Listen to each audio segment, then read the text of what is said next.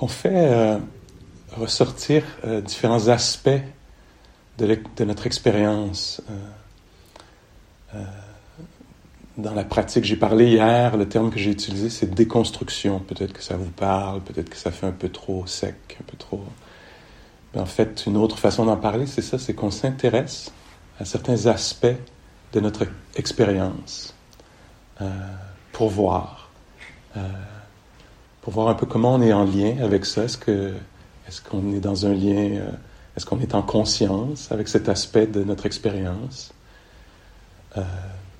Est-ce que cet aspect de notre expérience est jugé ou on s'y accroche ou le déteste? Puis aussi la nature de cet aspect de l'expérience. Ouais.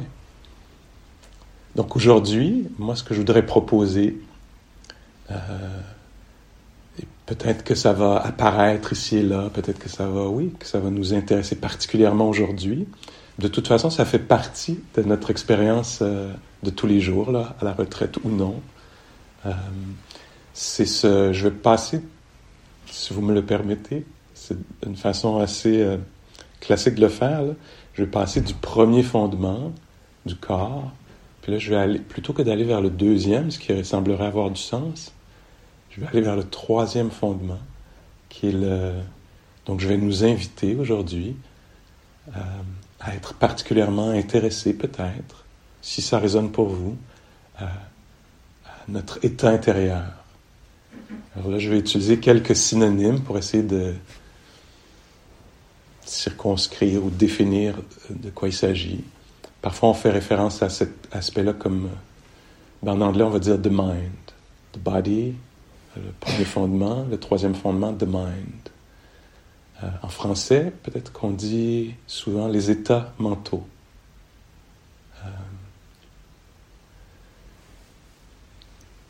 Puis, on pourrait dire aussi le cœur. C'est pour ça que je dis l'expérience peut-être intérieure, le paysage intérieur. Ça inclut les émotions, les humeurs, les attitudes, les qualités de l'esprit. Alors, c'est un vaste champ de l'expérience intérieure. Et oui, comme je pense que je le disais hier, le Bouddha, quand il donne les instructions sur cet aspect de l'expérience, donc c'est pas le picotement dans les doigts exactement, c'est pas la pression sur les pieds quand on marche, c'est pas le goût sucré ou salé, c'est pas ça, hein? C'est pas l'humidité, ça c'est le monde matériel. Et évidemment, ça va être des vases communicants. Hein? Là, on divise de façon peut-être légèrement arbitraire. C'est pour nous aider à aller étudier notre expérience. Et donc là, il s'agit de quelque chose d'autre, peut-être d'une ambiance intérieure. Parfois, on va être ici dans le hall, puis il va y avoir quelque chose comme ça, puis parfois ça va être plutôt quelque chose comme ça, si je le mets en son en ce moment. Alors, il peut y avoir une sorte d'ambiance qui est teintée de crainte, d'appréhension, d'anticipation, de peur, ou de bienveillance, un esprit amical, par exemple, ou de gratitude, ou une légèreté, une joie qui peut être là, ou le contentement. Donc, il y a un nombre presque infini, je pense, de textures ou de couleurs. Alors, j'utilise encore une fois des termes un peu du monde physique, mais parce que on est dans le peut-être plus difficile à décrire, en tout cas pour moi. Et donc, ça a toujours lieu. Et nous, avec notre attention, on peut s'intéresser à ça, à l'état de la personne qui médite en ce moment, sans aucun jugement, que je ne vous vois pas amener du jugement là-dedans. C'est simplement pour savoir. Je ne sais pas comment c'est pour vous, mais pour moi, je me sens plus en sécurité quand je suis avec des personnes conscientes de leur corps dans l'espace, conscientes de leur état intérieur, des personnes conscientes des autres. Donc, juste au moment, s'il y a un peu de doute, qu'est-ce que je fais ici? Ben c'est ça, c'est c'est une sorte de responsabilité civile de devenir conscient de son corps, conscient de l'impact de ses paroles, conscient de son état intérieur. Non, ça me dérange pas du tout, je pense que de l'extérieur, ça semble te déranger un peu. Non, pas du tout. Et donc, c'est ce qu'on fait ici. On devient un peu conscient des états qui sont là. Encore une fois, sans jugement, peut-être avec tendresse. Oh, là, on va avoir besoin d'une bonne dose de ça, à quelque part, à un moment de la journée. Alors, compassion, tendresse. Comment s'accompagner à travers le passage d'une émotion affligeante, ou déstabilisante, ou bouleversante, perturbante, ou désagréable, simplement désagréable. Donc, oui, s'intéresser à ceci. Vous voyez, c'est vrai pour vous. Souvent, pour nous, les êtres humains, quand il y a une émotion, entre autres, peut-être particulièrement une émotion affligeante, soit on va être sous l'emprise de l'émotion, se détester une situation, craindre, etc. On va être sous l'emprise des pensées de l'émotion et des pensées qu'elle génère. Ou on va être conscient de l'émotion et on va vouloir s'en débarrasser, la détester. Ah, je ne veux plus me sentir comme ça, je suis toujours découragé, ou j'ai pas confiance en moi, il faudrait que j'aie confiance en moi. Alors on va avoir une opinion, on va se positionner par rapport à l'émotion. Et ici, le travail délicat qu'on fait, c'est la voie du milieu. Entre être sous l'emprise de et se débattre avec, rejeter, juger, etc. C'est très simplement d'être conscient. Ah tiens, la peur. Ah tiens, c'est comme ceci, la peur. Ah, le calme. Ah, le calme. Et tout le travail est fait par cette présence éclairante, candide, ludique, par cette conscience curieuse ou aimante. Je te regarde, Charlotte, aimante. Cette conscience pénétrante, cette conscience qui demeure au contact. Et donc, il ne s'agit que de ça. Et là, on pourrait dire, ah tiens, c'est bien. Il y a beaucoup de qualités là, qu'on donne à cette présence attentive. Hein. Moi, j'ai essayé d'en donner non jugeante, etc. Et là, on pourrait se dire, oui, mais Pascal, tu nommes pas qu'elle est quand même assez passive. Hein, qu'observer. Même, j'utiliserais même pas ce terme-là pour moi, ou je voudrais l'éviter en tout cas. C'est pas quelque chose qui observe. Pour moi, c'est quelque chose qui ressent. Suivez-vous la différence entre observer comme ça, puis ressentir, qui est un petit peu plus proche. Alors, qui fait que ressentir, c'est quand même un peu passif, ce truc. Et pourtant, je pense qu'on ne peut pas donner cette qualité de passivité à la pleine conscience, puisqu'elle est très participative. Quand tout à coup, dans l'équation, on ajoute cette donnée, ce facteur, qui est la pleine conscience, ça change déjà les choses. On ne peut pas être autant sous l'emprise quand tout à coup, il y a la reconnaissance de « Ah, agité, perturbé.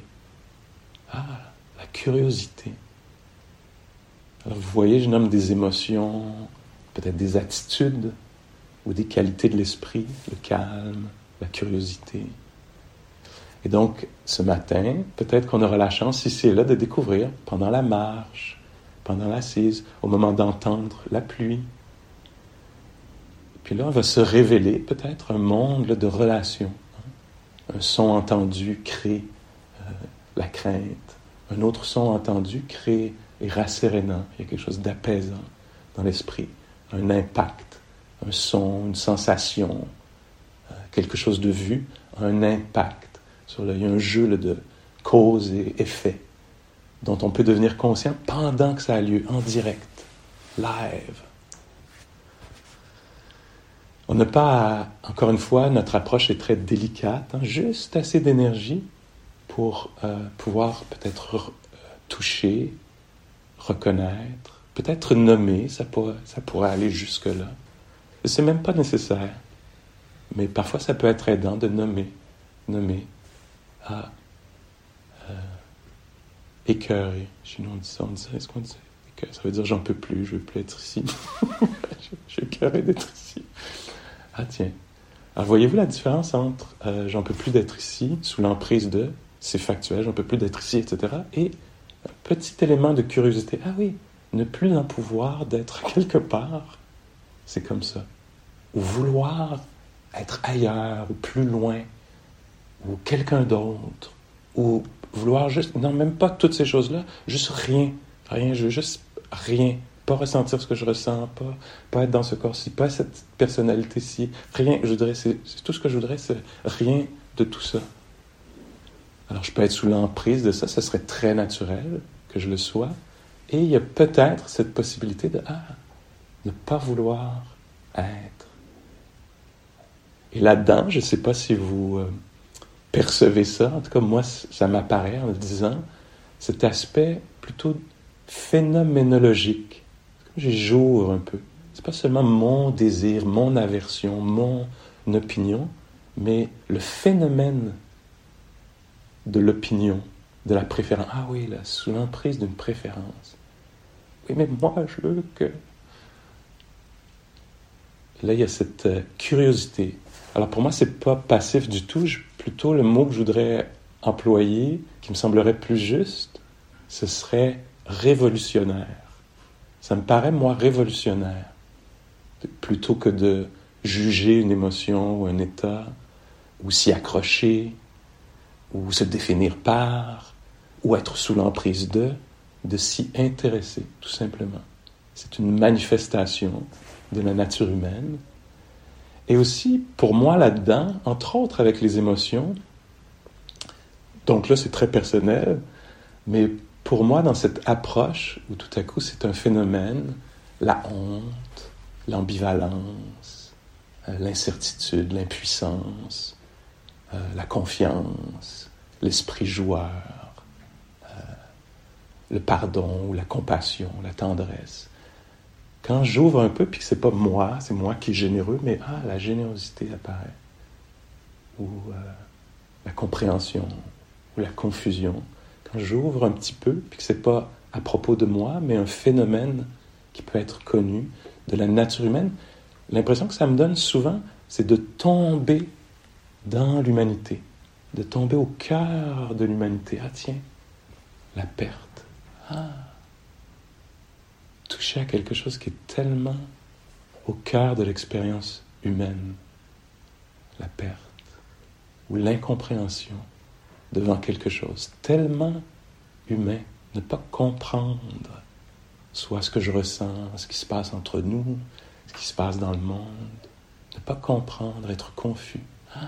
Là, je suis au cœur, là, je suis en lien avec les humains, puisqu'ils ressentent ceci aussi. Une façon aussi peut-être de jouer, de concevoir les émotions, humeurs, attitudes. En tout cas, c'est une image qui m'a traversé l'esprit un jour, puis avec laquelle j'ai travaillé, je pense, pendant quelques années. Pour moi, ce champ-là des états mentaux, qui est comme un peu le terme un peu parapluie, là, qui en quelque chose, en globe. Tout ça, c'est l'image des... peut-être ça fonctionne ici aussi, mais je connais un peu moins la géographie de la France. Mais la référence que moi j'avais, pourtant je suis Canadien, mais c'était avec les États-Unis, parce que j'ai eu la chance, sur 50 ans de vie, là, d'aller visiter certains des parcs nationaux américains, qui des lieux qui sont incroyables. Yosemite, Death Valley, etc. Puis c'est des géographies très différentes les unes des autres. C'est à peu près sûr qu'il y a ça ici aussi. Mais il y en a qui sont désertiques, montagneux, très secs, très mouillés. Et l'image avec laquelle je travaillais souvent, c'était que les états mentaux sont un peu comme des parcs nationaux. Il y a une certaine géographie, une certaine ambiance, une certaine luminosité peut-être, ou formation rocheuse. Et là, nous, ce qui va se passer ici, probablement aujourd'hui, c'est qu'on va aller visiter certains parcs nationaux. On va être assis ici, puis tout à coup, on va entrer dans le parc national de la crainte. Et c'est pas personnel. D'autres visitent aussi ce parc-là, si vous voulez. Où tout à coup, on arrive dans un autre monde intérieur qui est beaucoup plus luxuriant, peut-être. Beaucoup plus ensoleillé, beaucoup plus... Et là, ça évoque autre chose. Toute la faune ou la flore ou la roche. Et donc, ici, pendant la marche, en attendant le repas dans la file, au moment de s'asseoir avec l'assiette, on va traverser différents états mentaux. On va voir des choses, on va voir quelqu'un, puis là, tout à coup, on va entrer dans le parc national de la comparaison. Ah, l'autre marche tellement avec grâce, etc. Moi, c'est horrible comment je marche, etc. Ou l'inverse. Je marche avec tant de grâce. Regardez les autres, etc. Et donc, on peut devenir conscient de ça plutôt que dupé par le message qui est raconté, juste s'intéresser à ça. Tiens, l'esprit qui compare. Et l'approche, je pense, beaucoup dans ce fondement de l'attention, dans ce champ d'étude en direct, là. L'approche, c'est beaucoup c'est l'approche du trempage, je dirais. On trempe dedans. Alors, c'est pas comme si on dit « OK, là, j'ai fait le tour de la peur, là, maintenant, tu peux t'en aller. Je vais aller dans un autre parc national, je vais sentir autre chose. » Ça fonctionne pas exactement comme ça. On choisit pas exactement. Et donc, ça prend de la patience, du courage, de la curiosité, toutes des qualités qui naissent naturellement dans le sillon de la pleine conscience.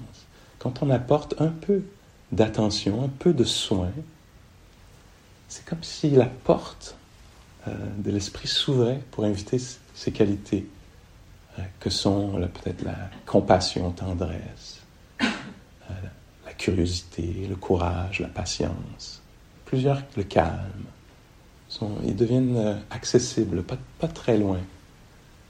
Bon, des fois, c'est horrible, ça ne marche pas du tout, là, c'est une humiliation complète. Mais quand même.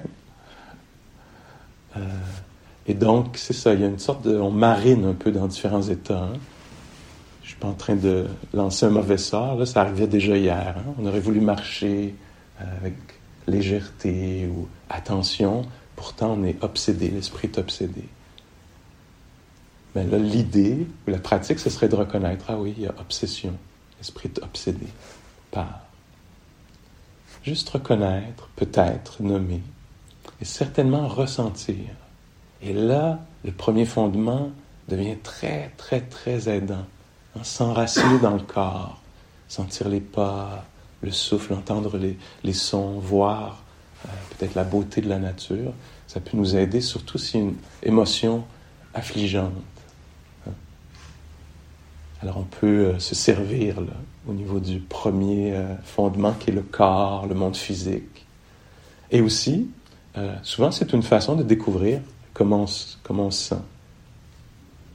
Alors, par exemple, l'attention au souffle. Alors si moi je mets mon attention sur le souffle, ça ne sera pas très long. 1 ou 2 minutes, probablement moins. Je vais découvrir l'état de la personne qui médite. Hein. Je vais découvrir que c'est impossible d'être avec le souffle parce que trop agité. Ou je vais découvrir il y a une certaine disponibilité. Alors en passant par le premier fondement, l'attention au corps, dans sa posture, respiration, activité du corps, en prêtant attention, je découvre l'état intérieur. C'est très naturel. Donc le Bouddha parlait du premier fondement en premier parce qu'il menait naturellement vers les autres, ou il mène naturellement vers les autres. Une façon de procéder aujourd'hui, c'est une technique birmane reconnue,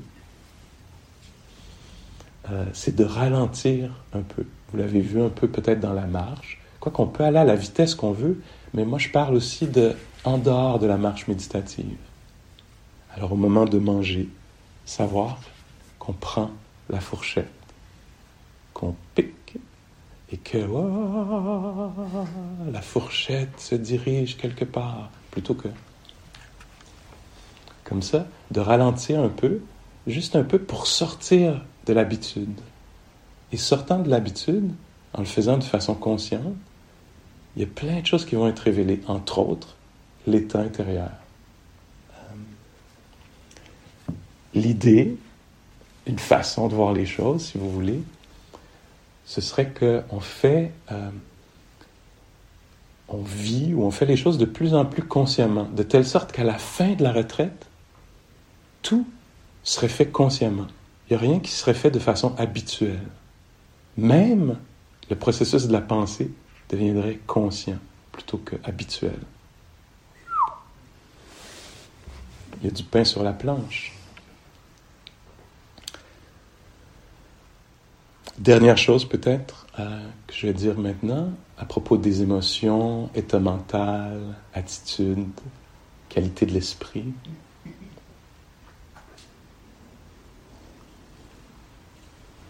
En tout cas, encore une fois, pour les états affligeants, ce serait de perdre ou abandonner l'habitude qu'on a de s'intéresser à l'histoire qui est racontée. Telle personne a dit telle chose, j'ai répondu ça, pourquoi j'ai répondu ça, la prochaine fois je vais répondre ça, etc. Alors, si on y arrive, quand la pleine conscience se rappelle d'elle-même, l'idée, ce serait d'abandonner l'histoire pour venir vers le corps, peut-être vers l'expérience immédiate de est-ce que c'est plaisant ou déplaisant, deuxième fondement de l'attention. Est-ce que c'est plaisant ou déplaisant de sentir cet état intérieur? Alors, c'est comme si l'esprit était fasciné par une histoire qui est racontée et nous, on tourne la caméra comme ça pour découvrir l'état de la personne qui pense, qui produit de la pensée, son état actuel dans le corps, dans le cœur, dans la région de la poitrine. Comment est la personne qui raconte cette histoire? Et puis tout à coup, il va y avoir à nouveau la fascination. Oui, mais quand même, c'est ce qui risque d'arriver, il faut que je le prévoie, etc. Et comment est la personne qui prévoit, planifie ou ressasse, sans jugement, mais avec soin, en fait. On prend soin de la personne qui est ici en ce moment. OK. Jouons un petit peu avec ça, si c'est possible.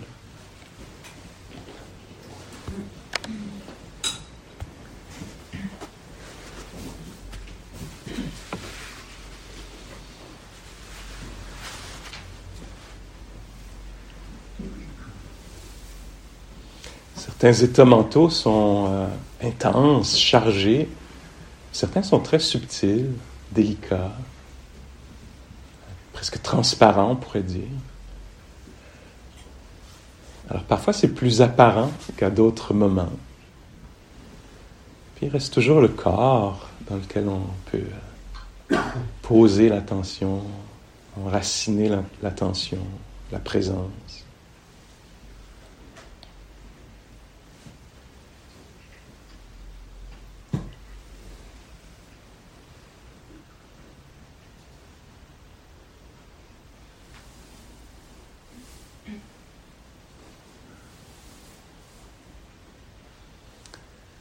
Ça peut être bien au moment de commencer la méditation. Il y a plein de façons de procéder, évidemment, mais quelque chose qui serait valide, ce serait de se laisser simplement découvrir l'environnement.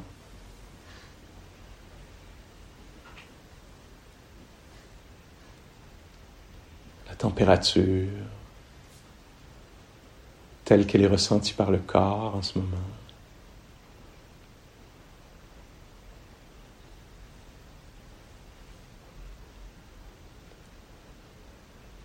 La gravité, telle que ressentie par le corps en ce moment.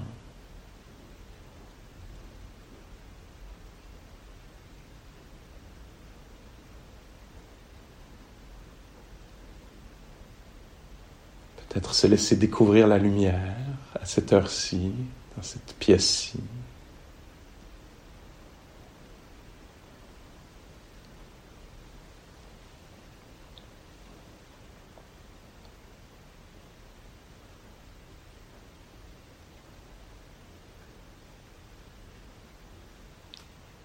Et très naturellement, ça va nous mener vers le corps, je pense. On risque de découvrir le corps dans l'environnement. C'est lui qui est sensible à l'environnement.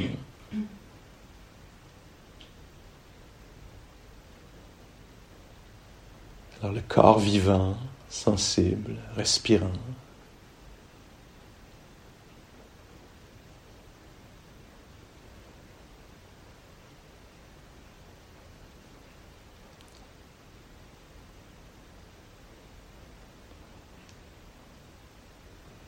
Sensible à la lumière, sensible au son.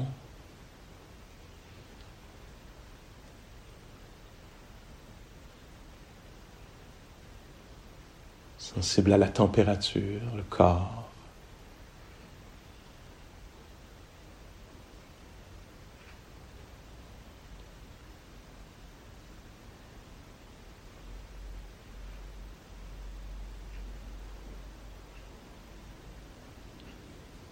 Et en étant présent au corps, à l'environnement, c'est possible, très possible,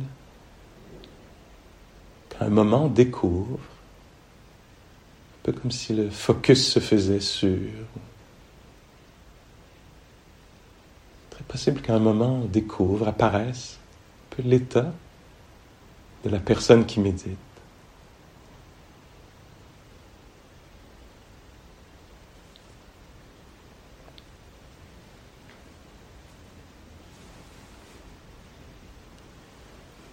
Tiens, c'est ainsi en ce moment en soi.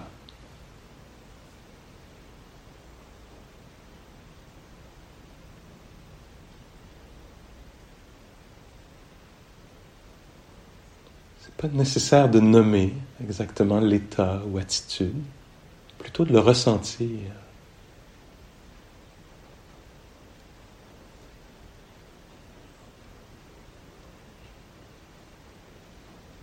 Parfois, il y a frustration, impatience, parfois écoute.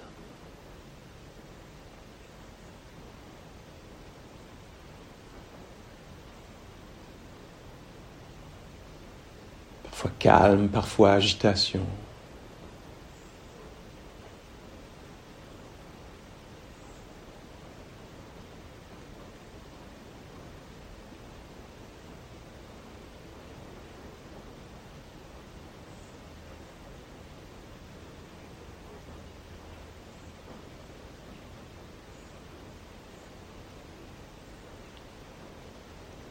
Parfois équilibre, parfois perturbation.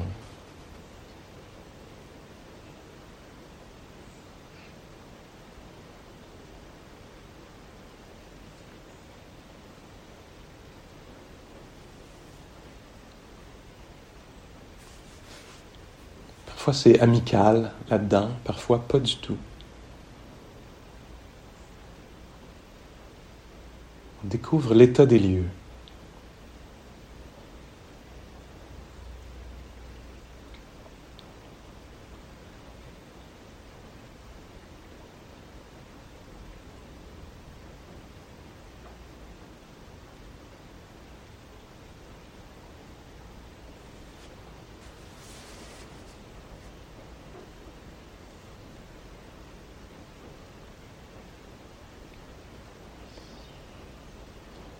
Et on note peut-être, on découvre à un certain moment une certaine fluctuation, changement. Quelque chose amplifie, un état s'amplifie, diminue, passe.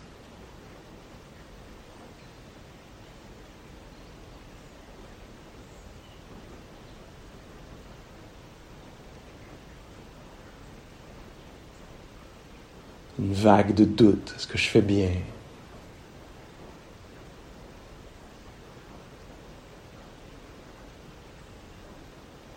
Ou d'amusement, ou de curiosité.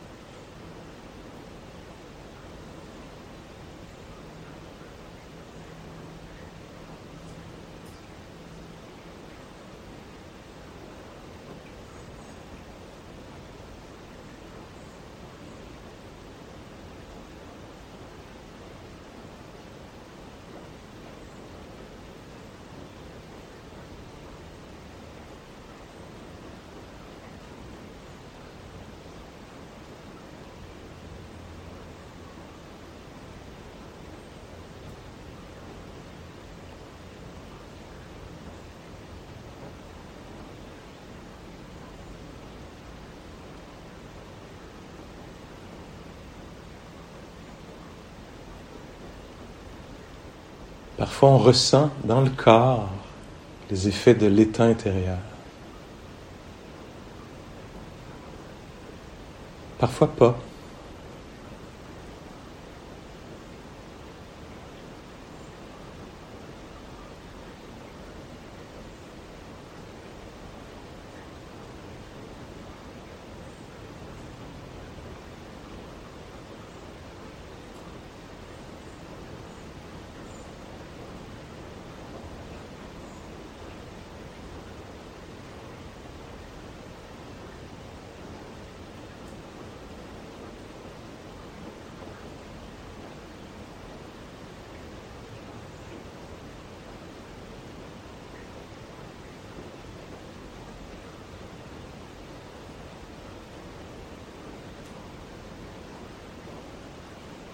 Très judicieux d'ancrer l'attention dans le corps,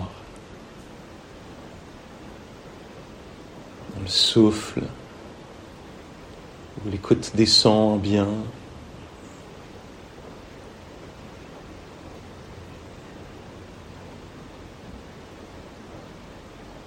Et de temps en temps d'aller voir un peu du côté de l'état intérieur, de découvrir la présence de l'attention,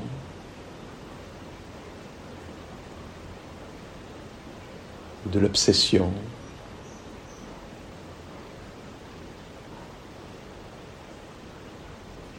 de l'appréciation.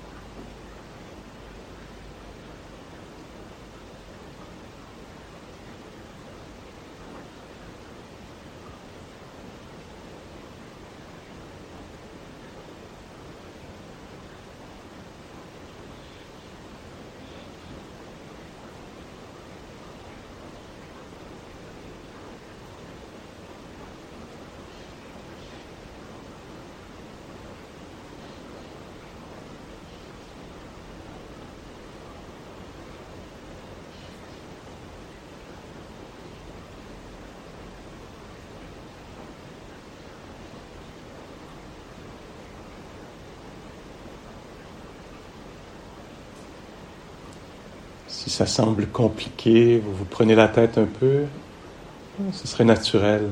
On peut abandonner tout ce projet, puis revenir vers quelque chose de très simple, de palpable, le corps, assis, respirant.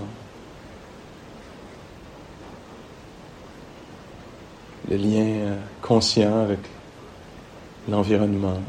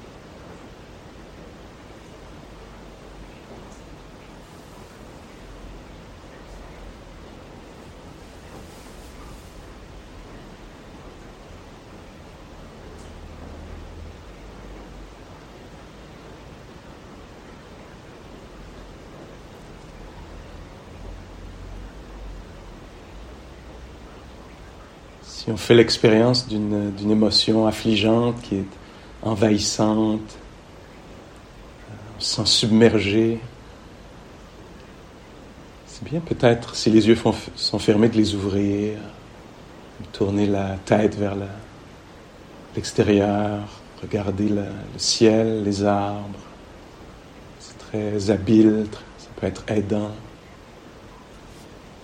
Dans le cas d'une émotion forte, intense, difficile, l'approche, c'est plutôt ce qu'on appelle en anglais touch and go. Alors on touche, on reconnaît, oh, très douloureux d'être soi-même, de vivre ceci. Oh, très douloureux dans la poitrine peut-être, dans la gorge. Et on s'éloigne, on fait juste toucher légèrement, reconnaître, et on va vers quelque chose qui peut être apaisant, soutenant. L'espace autour de soi, les sons de la pluie.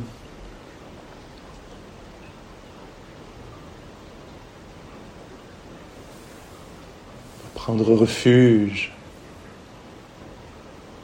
peut-être dans un lieu, une région du corps où il n'y a pas cette charge émotive. Peut-être que dans les mains, les pieds, les lobes des oreilles, il n'y a pas cette charge, cette rage, ou ressentiment, ou confusion, deuil.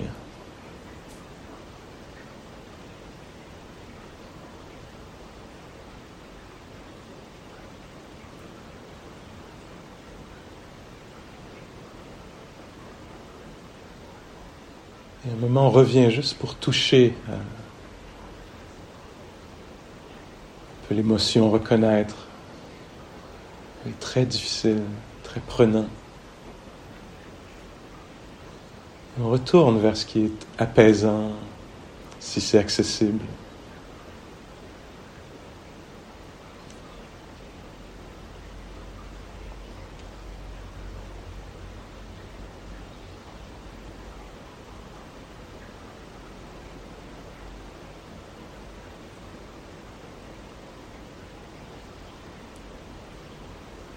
Toujours prendre une pause. Si on est au sol, les jambes croisées, on peut soulever les genoux.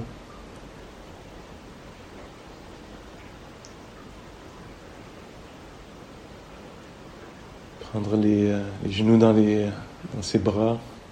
Poser la tête sur les mains.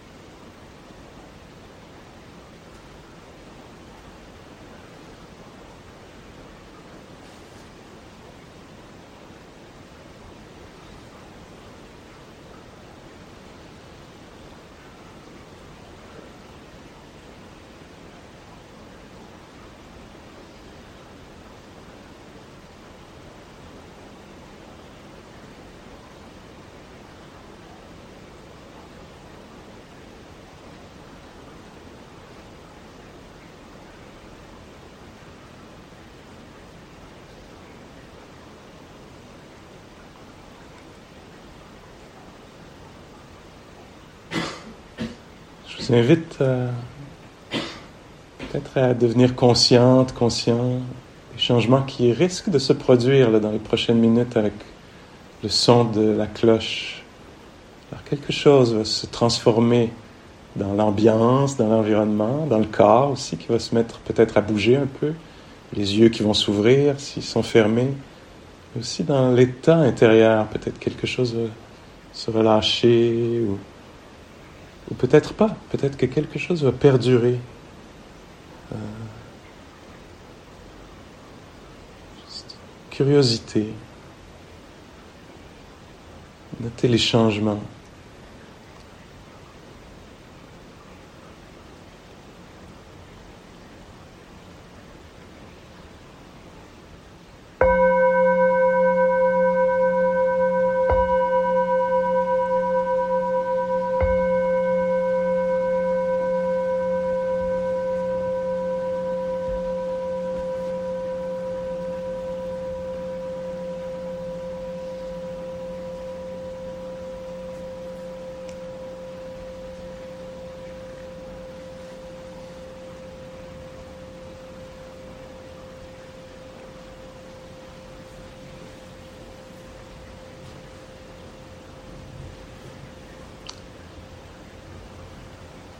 Ok, merci.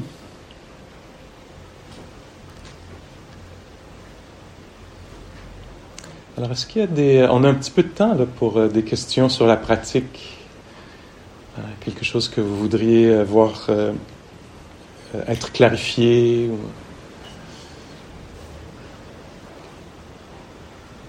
Quelque chose dans votre expérience que vous questionnez? C'est bien aussi d'entendre la communauté, un peu des voix, en tout cas de la communauté. Alors, quelle est la question?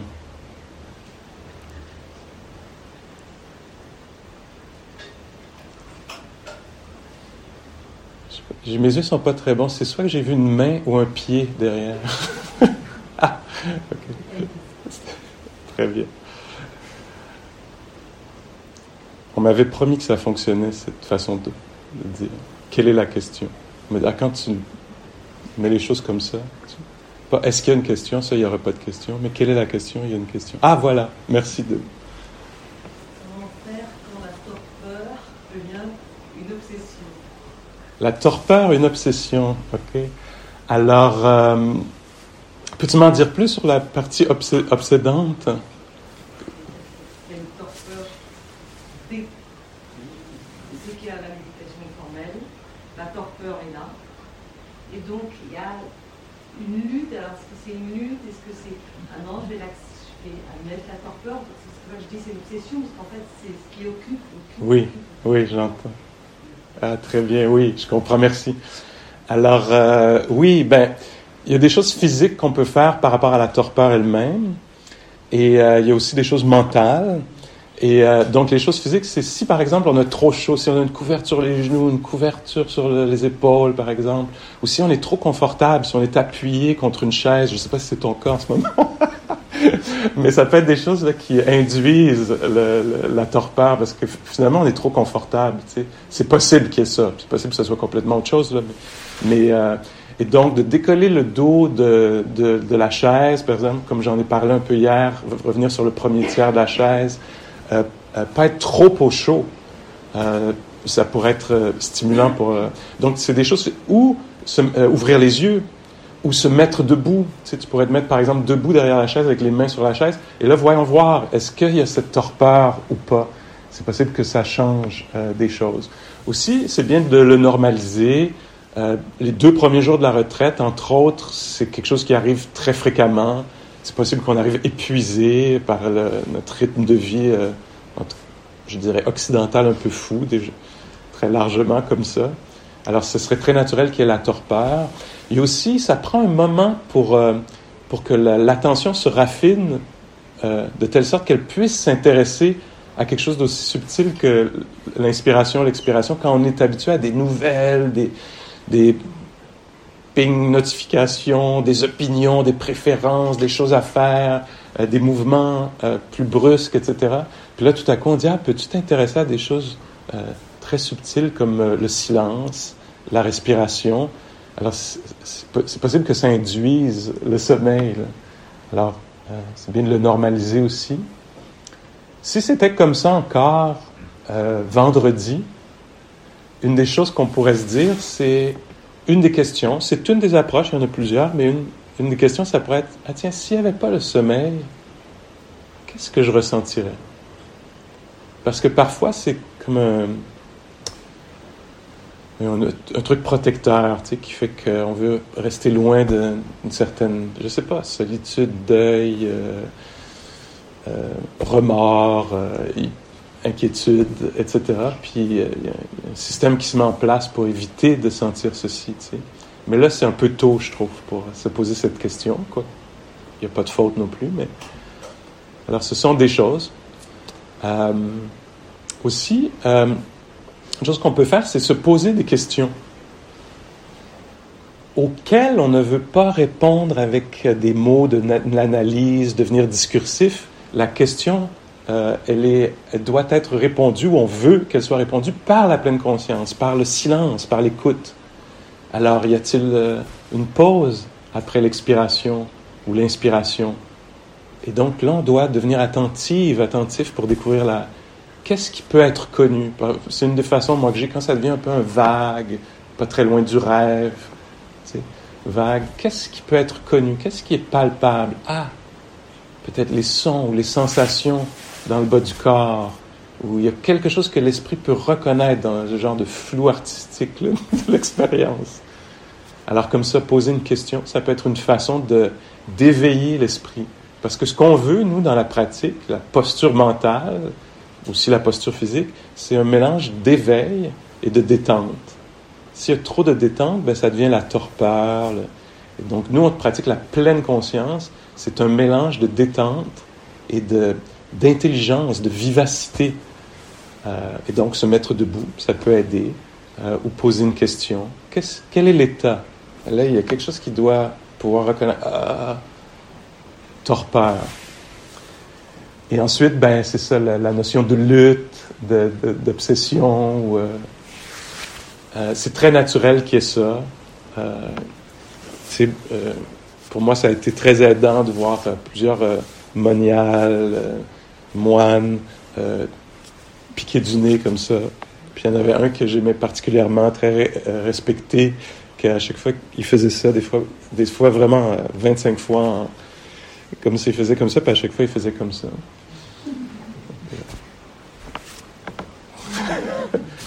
Puis des fois, il y a ça qui se passe pendant une vingtaine de minutes, puis oui, tout à coup, l'esprit est rafraîchi. Il y a quelque chose de très biologique ou naturel qui se passe. Puis aussi, ça prend... Il faut avoir eu son sommeil. S'il n'y a pas le sommeil parce qu'on n'est pas chez soi, ou on partage la chambre, ou il y a quelque chose, c'est sûr que ça va être plus dur.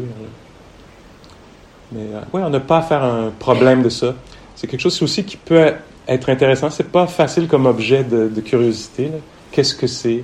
On pourrait se dire comme question, ça pourrait être « Ah, je veux voir le moment où je passe de consciente ou conscient à inconsciente ou inconscient. Quel est le moment où je passe dans la réalité à dans le rêve? Est-ce qu'il y a un moment où ça bascule, où c'est beaucoup plus graduel que ça? Est-ce que ça aide un peu? En tout cas, les 2 premiers jours, très, très, très naturels. Une autre question, peut-être? Oui? D'abord, merci de ces explications parce que je ressens la même chose que ma camarade. La question, est-ce que je comprends que la méditation assise, ce n'est plus des multiples méditations au fond de la journée. Il y a la méditation marcher, la méditation de la fourchette, la méditation de la brosse à dents, et qu'au fond, moi j'avais tendance dans ma pratique, à isoler la méditation du reste, et qu'en fait tout est méditation, puisque tout est pleine conscience. Peut l'être, je dirais. Tout peut être méditation, mais ne l'est pas nécessairement, hein, parce que on se voit très bien aller là, dans les habitudes, tout ça. Y a pas, c'est pas méditation, c'est pas pleine conscience, mais ça peut l'être. Puis c'est ça que une des façons dont la pratique se déploie, c'est que au début on va penser que c'est peut-être la méditation, c'est assis au sol, les yeux fermés. Puis, donc ça, c'est la pleine conscience, c'est la méditation. Puis tout à coup, on va découvrir, ça pourrait être les yeux ouverts aussi, ou ça pourrait être sur une chaise, ou tiens, il y a la marche. Puis tranquillement, ça s'ouvre. Là, tiens, la fourchette, la brosse à dents. Puis il y a un moment, on va dire, tiens, là, je suis dans un conflit, là, on ne se comprend pas, cette personne-là et moi. Quel moment excellent pour être dans le premier fondement, sentir le corps, être conscient de mon état. Étant conscient de mon état, je peux peut-être réorienter un peu. Au moment où je voudrais faire payer, puis je me rends compte de ça, tiens, je suis dans la vengeance, là, je discute avec la personne, je suis de mauvaise foi, je veux que ça tourne encore plus mal, je travaille activement, je deviens conscient de l'état mental, donc il y a une prise de conscience, je peux peut-être me dire, tiens, peut-être qu'il y a une autre façon, le respect, la bonne foi, etc. Il y a peut-être un ingrédient. Et donc là, je découvre, tiens, dans ce moment-là, au moment de voir les actualités, plutôt que ça mène vers les opinions, l'agitation, etc., comment est-ce que de recevoir les actualités du monde, qui ne sont pas très belles, comment est-ce que ça peut être, comment est-ce que je peux le faire? Ça devient cette curiosité de comment être en lien avec ce que je reçois. Est-ce que ça peut mener vers la compassion, la clarté, plutôt que l'agitation, etc. Donc c'est ça le processus du développement de la sagesse. C'est en fait qu'on découvre que de plus en plus d'endroits où on peut y être, qu'il s'agisse de la parole. Là, on pense, le silence, c'est parfait pour la pleine conscience, puis on peut découvrir que la parole, ou la sexualité, ou, etc., qu'il y a plein de régions de l'expérience. En fait, le Bouddha semble dire qu'il parle, par exemple, de déféquer en pleine conscience, uriner en pleine conscience, qu'il n'y a pas de moment qui ne mérite pas qu'on en prenne soin, en fait. Et donc, ici, la retraite, c'est ça. On peut dire c'est 3 moments de pratique. Je peux le découper encore plus, mais on pourrait dire il y a la pratique formelle dans cette salle, ou l'assise. Il y a la marche, qui est déjà d'inclure le mouvement, les yeux ouverts, la relation avec le monde. C'est un autre moment. Puis après, il y a tous les autres moments, qui sont aussi des moments importants. Puis quand moi, je rencontrais mes enseignants dans des rencontres, comme on va faire ce matin, qu'ils soient occidentaux ou asiatiques. Il y a des moments où on se fait un peu prendre parce qu'on veut faire le rapport de notre pratique assise, qui semble être centrale, et le prof ne pose aucune question là-dessus. Il va dire, non, dis-moi comment c'était d'arriver ici, quand tu as enlevé tes souliers, en fait, non, c'est juste que je voulais venir vous raconter l'assise. Non. Là, ok. Et là, tranquillement, ça réajuste. On dit, oui, c'est aussi important quand je me rends à la méditation que quand j'y suis. C'est aussi important. Puis, l'espoir, ce soit qu'ici, on découvre tranquillement ceci pour nous-mêmes. Okay? Merci. Thank you for listening. To learn how you can support the teachers and Dharma Seed, please visit dharmaseed.org/donate.